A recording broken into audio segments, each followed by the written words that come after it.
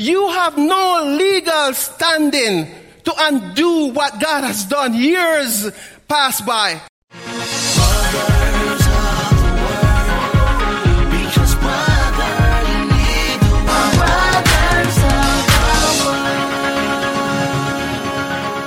And now for Justification, a legal matter. Welcome to Brothers of the Word, because brother, you need the Word.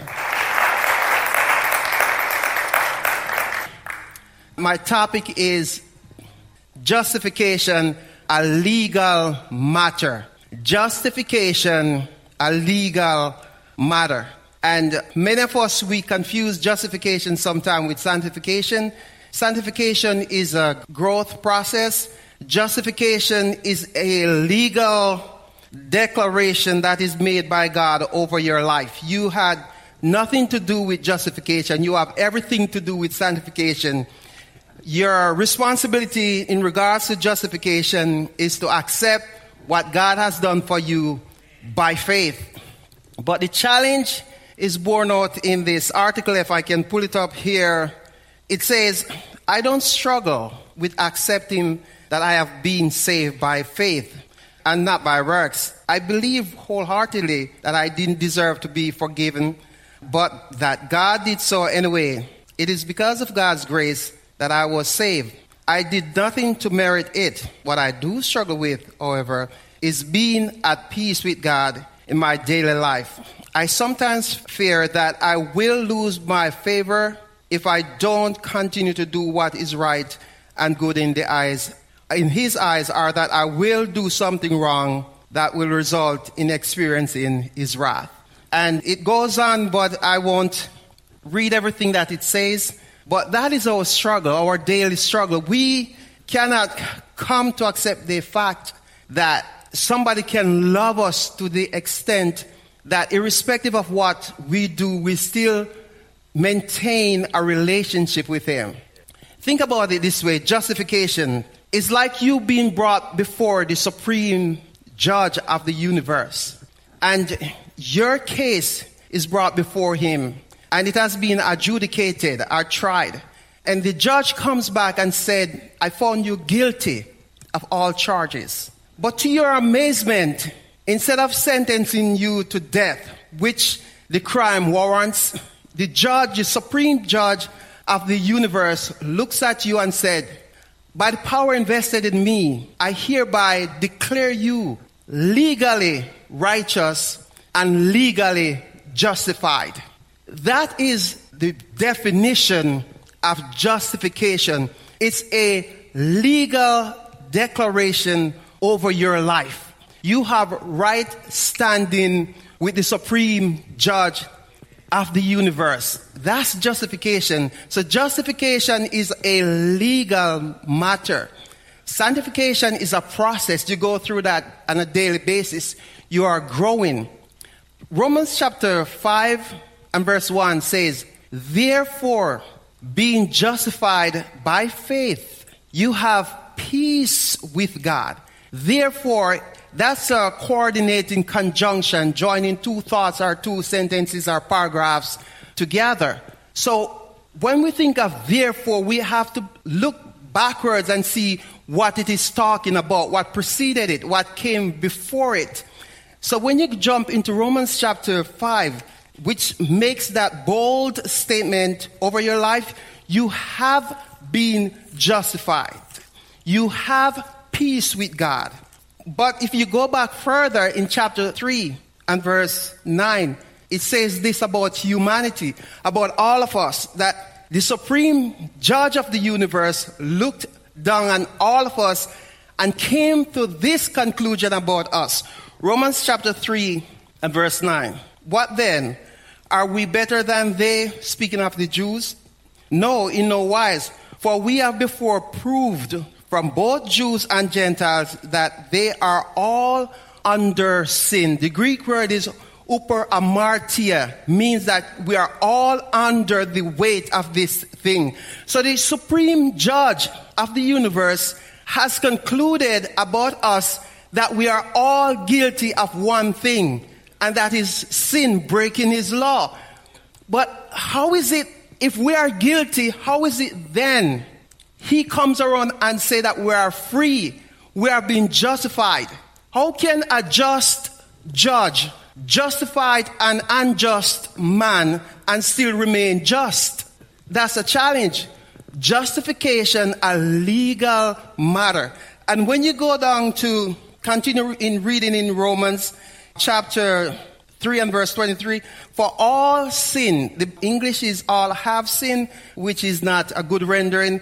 It uses a tense there that speaks of sin occurring at a time in history that everybody involved was involved in it. Anyone who came into existence are involved in this act. All sin at a given time, all are guilty, all sin without exception. He says that for all sin, but being justified freely by his grace through the redemption that is in Christ Jesus, whom God has set forth to be a propitiation. So keep in mind that word, propitiation. It means to satisfy or to appease. Now, you have to understand salvation. Salvation is a package. It includes many things inside of it. It includes imputation, the teaching of imputation. Now, to impute means to put something on somebody's account. For instance, if Brother James owed me $1 million, I would ask him for it right now. Forget that. If Brother Julian, $10, you're right? If Brother Julian owes me $10 and he's incapable of paying it, and because this brother over here wouldn't pay me my $1 million, he said, okay, Brother Glenn, you know what? Don't put that charge to Julian's account. Put it to my account because he's incapable of paying that debt. But I have the resource whereby I am capable of paying his debt. So what happened now is that his debt is imputed or placed on brother account.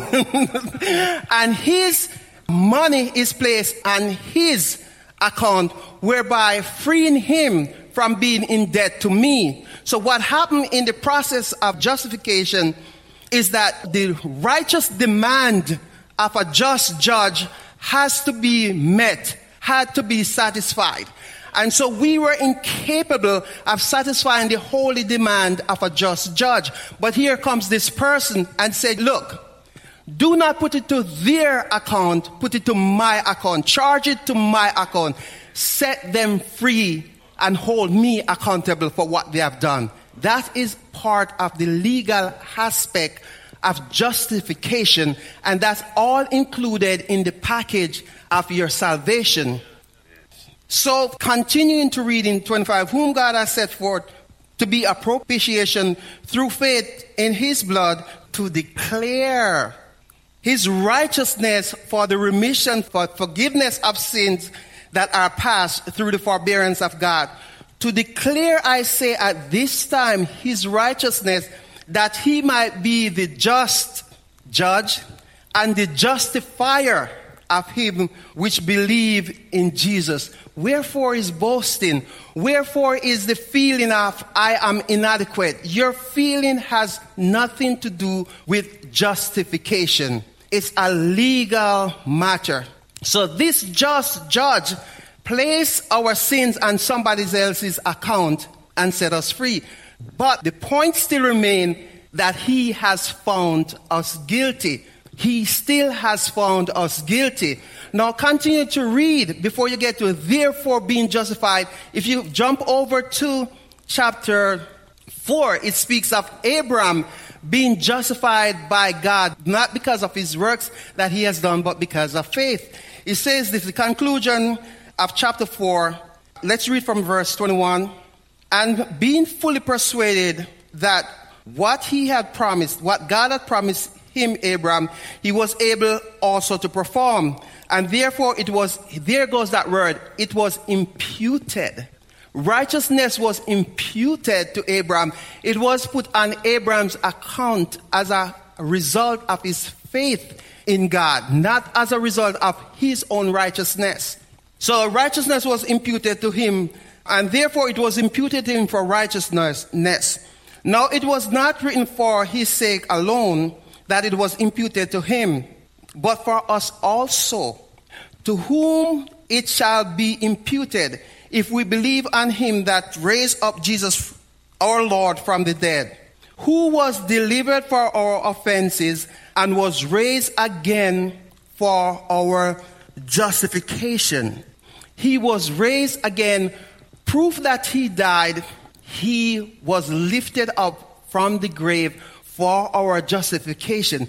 You see, had he remained in the grave, salvation would not have occurred. Had he come and lived a good life, been a good person, there is no redemptive value in being a good person, because what the law required is stated in Romans 3 and verse 26. For the wages of sin is death, but the gift of God is eternal life. So had he lived a good life and gone back into heaven, life is good life has no saving value. He would have been seen as a good man, but that would be just about it. But he's more than a good man. He died and he rose again for our justification. Therefore, being justified by faith, we have peace with God. Romans in chapter 5, it tells us that while we were yet his enemies, he sent forth his son to die for us. Let me further explain it.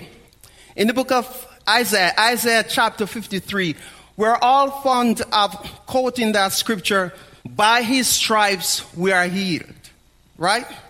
Everybody knows that verse. And most of the pastors, and I'm not knocking the pastors, and rightly so, when they're praying for the congregation, anyone that is sick, they would lay hands on that person and repeat that verse, right? Right. Now, let me bring it into historical perspective and show you a different understanding to that verse. The historical significance of that verse. By his stripes we are healed. Now go with me to the book of Deuteronomy. Deuteronomy chapter 25. And let me show you how the process of justification is being played out in these verses and also in Isaiah chapter 53, by his stripes we are healed. It says, suppose two people take a dispute to court, and the judges declare that one is right and the other is wrong. If the person in the wrong is sentenced to be flogged, the judge must command him to lie down and be beaten in the presence with the number of lashes appropriate to the crime, but never give more than 40 lashes, would publicly humiliate his neighbor. Now, that was the New Living Translation. Now, if you go to the King James Version, it reads slightly different, and I'll just read it from the King James Version for you so that it ties in more appropriately with Isaiah 53. It says this: if there's a controversy between two men, and they come unto the judge, that the judges may judge them, then they shall justify the righteous and condemn the wicked. And it shall be, if the wicked be worthy to be beaten, that the judge shall cause him to lie down and to be beaten before his face, according to his fault, by a certain number, 40 stripes. 40 stripes. By his stripes you are healed. 40 stripes he must get. This is how justification is played out. So these two people are brought before the judge, one of them being you, the other being Jesus. No fault of his. Free him. And you should be standing there before the judge, taking your whipping, taking your stripes. By his stripes you are healed. The word stripes there mean bruise, black and blue. The word heal, what it means? It means to be made whole, to restore. It means to sew together. Sew together. By his stripes, you are healed. Stitched together. In the Garden of Eden, what happened when man went against God and sinned in the Garden of Eden, the relationship between man and his maker came unraveled. Came unraveled. Fellowship was broken. Man was broken. Man needed to be made whole. Man needed to be stitched back together.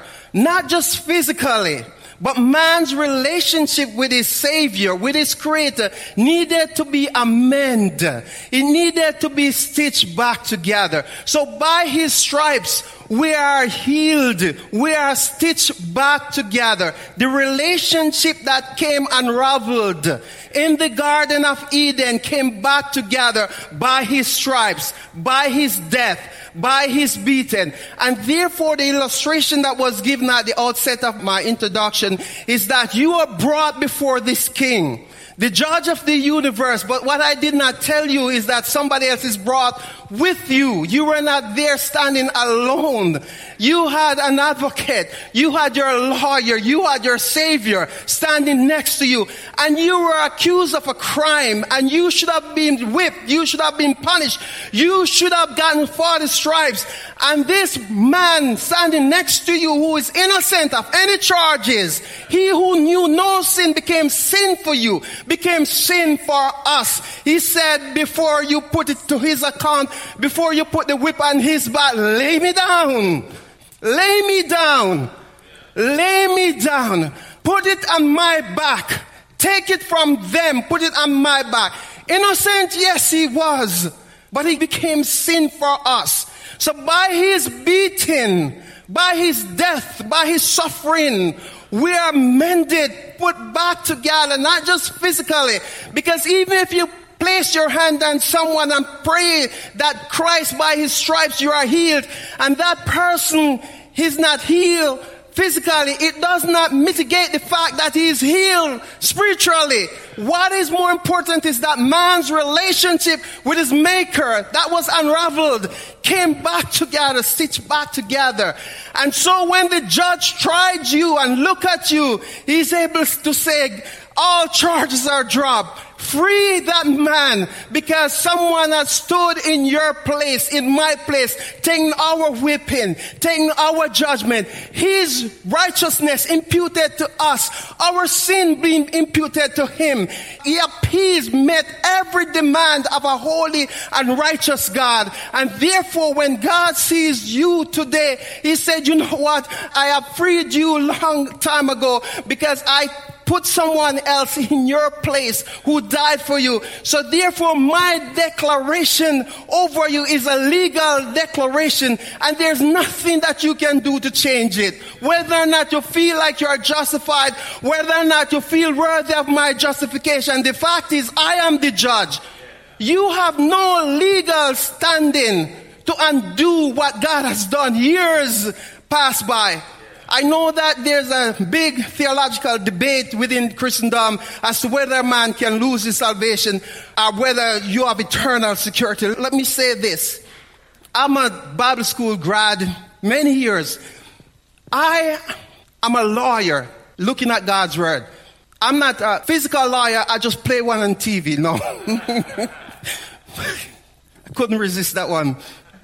But my responsibility is not to theology. My responsibility is to a legal document, which is God's word. My responsibility is to uncover the truth, look at the facts, and come to conclusion based upon the word, not my theology. And the fact is, salvation involves propitiation, this appeasement of God's wrath, the just demand that the law demand.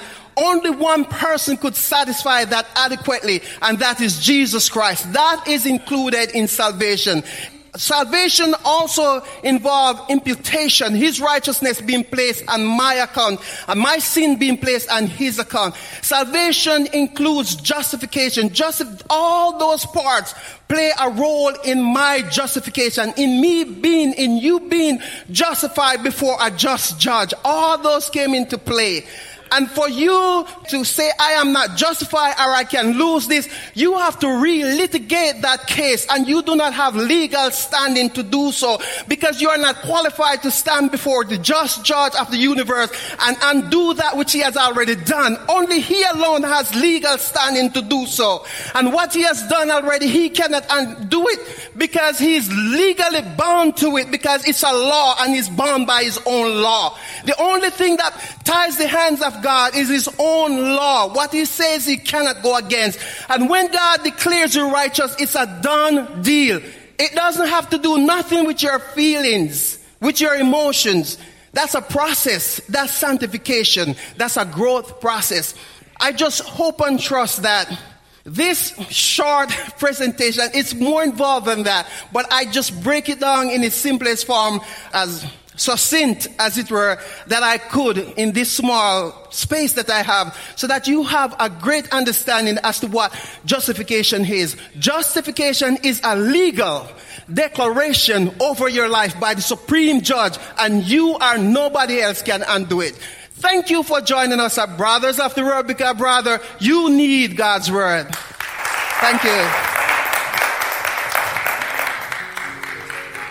You are listening to brothersoftheword.com. This was the message titled Justification, a Legal Matter by Glendon Francis. This message is number 6582. That's 6582. To listen to thousands of free messages or to send this message number 6582 to a friend, go to brothersoftheword.com. If this message has been a blessing to you and you would like to help support this ministry, go to iwanttogive.com. That's iwanttogive.com. Listen to brothersoftheword.com often, because brother, you need the word. From brothers